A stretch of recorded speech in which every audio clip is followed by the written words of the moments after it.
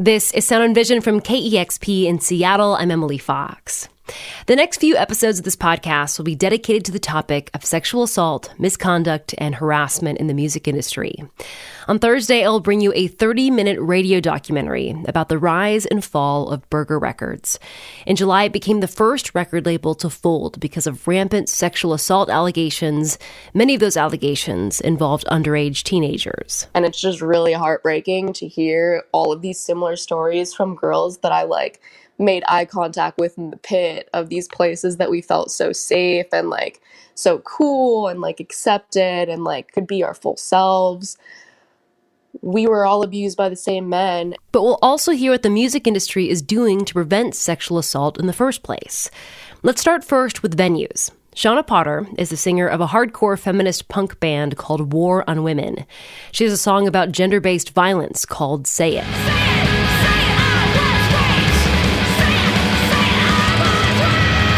There's a song about street harassment called Broken Record. I'm just trying to walk down the street. I'm not your girl. I'm not your baby. And a song about making trans folks feel safe in spaces.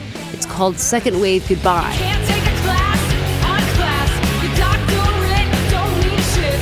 We all want a safer space. You're gonna have to fucking roll with it. And last year, she released a book called Making Spaces Safer, a guide to giving harassment the boot wherever you work, play, and gather. The book was inspired by safe space trainings Potter puts on at various venues in her hometown of Baltimore.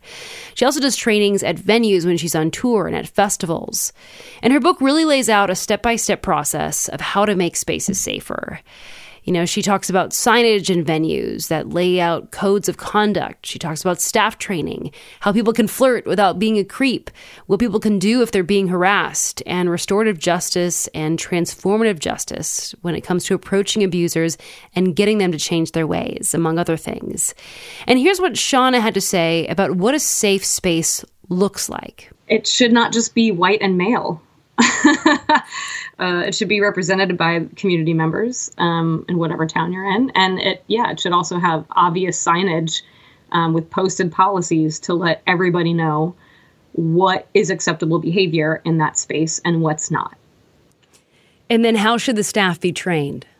I find that it's helpful for staff members to do role-playing exercises or walk through scenarios that might come up regularly. So while, hopefully there's someone in town that can do bystander intervention or safer space training. But if not, I just want all the staff to get together and talk to each other.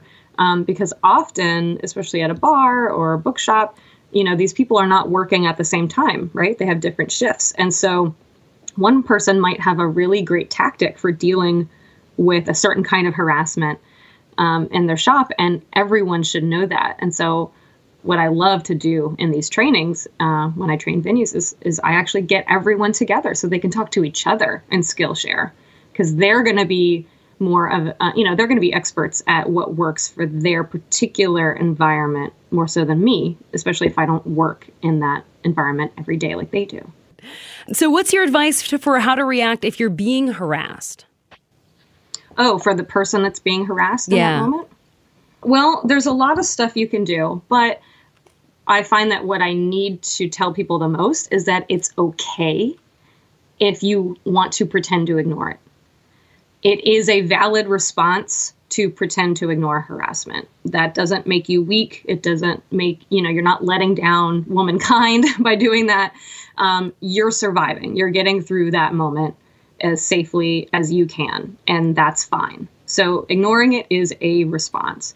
But if you want to do more than that, then I encourage people to stay calm and not escalate the situation. I don't want to encourage any more violence, of course. To effectively communicate that this behavior is not okay, it's good to stay calm. It's good to put kind of a physical barrier, like put a hand up and just say, hey, not interested, or hey, that's harassment, and then keep walking. I don't think anyone needs to get into an actual high school debate, with harassers. You're not going to convince them in that moment that everything they've been doing up until now is wrong, but they do need to be met with resistance. And I think that the more people show them that resistance, including bystanders, including people that look like them, right? So if I'm harassed by a man, I need other men around that guy to say, dude, that's not cool. Like, leave her alone. So we just need to give them the resistance and let them know that what they're doing is not cool. But we don't need to stick around and change them forever ourselves, especially as a victim. That's not your responsibility.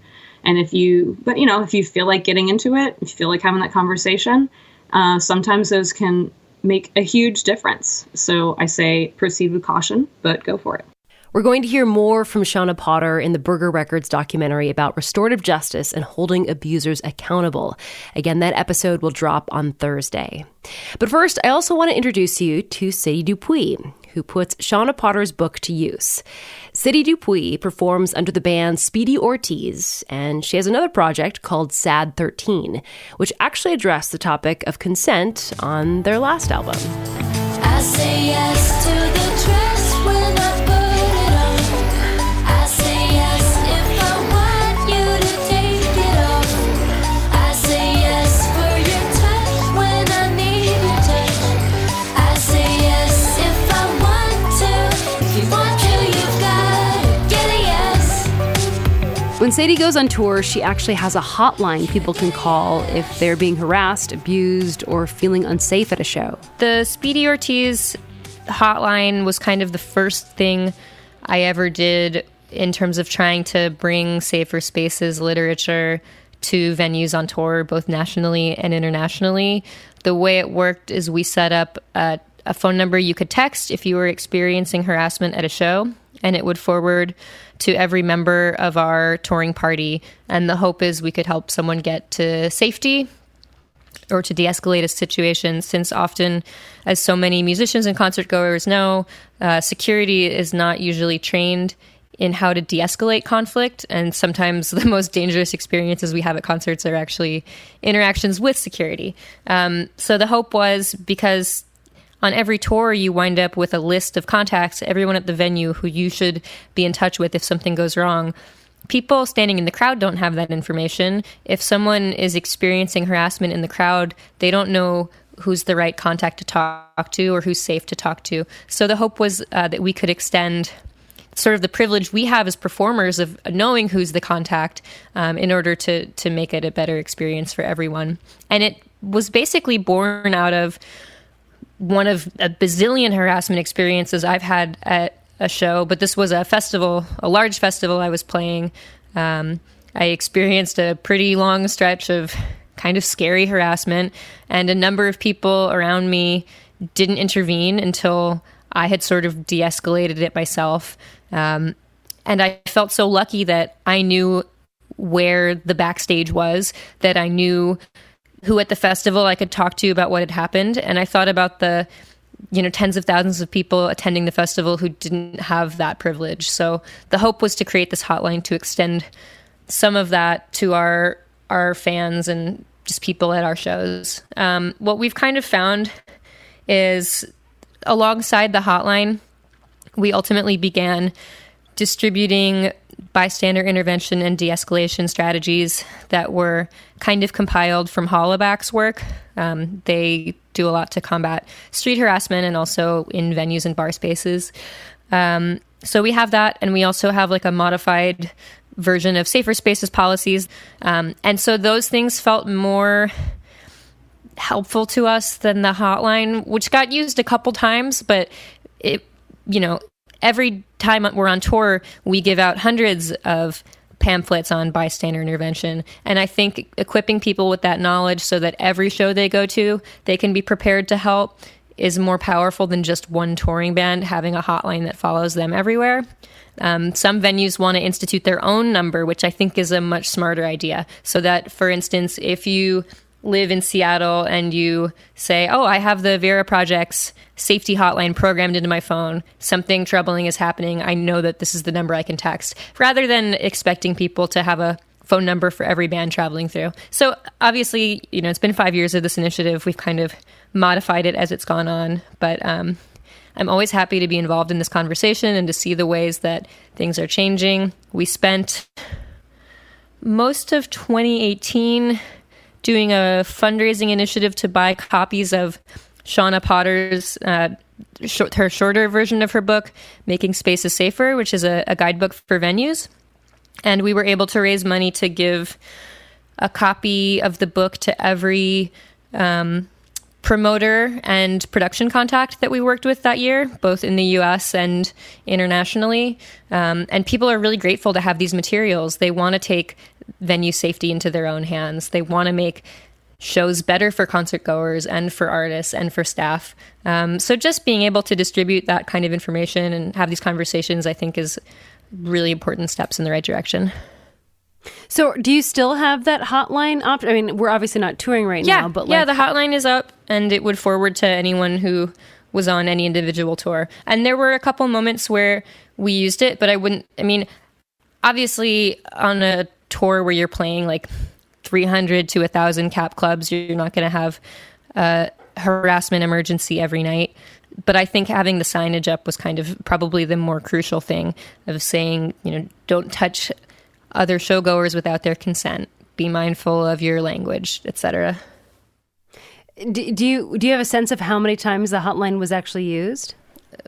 Maybe like less than 10 for a real, and often it was like, I don't feel safe. Can someone from the venue walk me to my car at the end of the night? Stuff like that, which is something great and something we were happy to help facilitate. But again, it's something that's probably better left in the hands of the venues who should have these programs built into their structure. When you think about all the safe space stuff you've done, putting up signs and languages, what do you think really works when it comes to creating a safe space? I think having conversations like this, and I think really putting the onus on the venues rather than the touring artists to make sure that their security is trained in these practices. Because as I've said, I've had venue security escalate violence with people who are performing just due to lack of calm communication. I think that venues having a really clear policy on harassment and following through with it just shows that they care about concert goers and that they're willing to protect them. So those are the things. To me, on tour, nothing makes me feel better than playing at a venue and seeing that they have clear policies on their website for harassment, that they have a number or a security contact or signage in the bathroom. If you don't feel safe, talk to this bartender. Venues that do things like angel shots where you order, I don't know if anyone's talked to you about this. You order an angel shot, and that means that you're experiencing something unsafe, and someone behind the bar will discreetly walk you to safety. Just having initiatives to help people discreetly escape harassment, especially in a concert setting, especially in a setting where alcohol is being sold and consumed, it's really important. That was Sadie Dupuis. Her latest album with Sad 13 will be released later this month.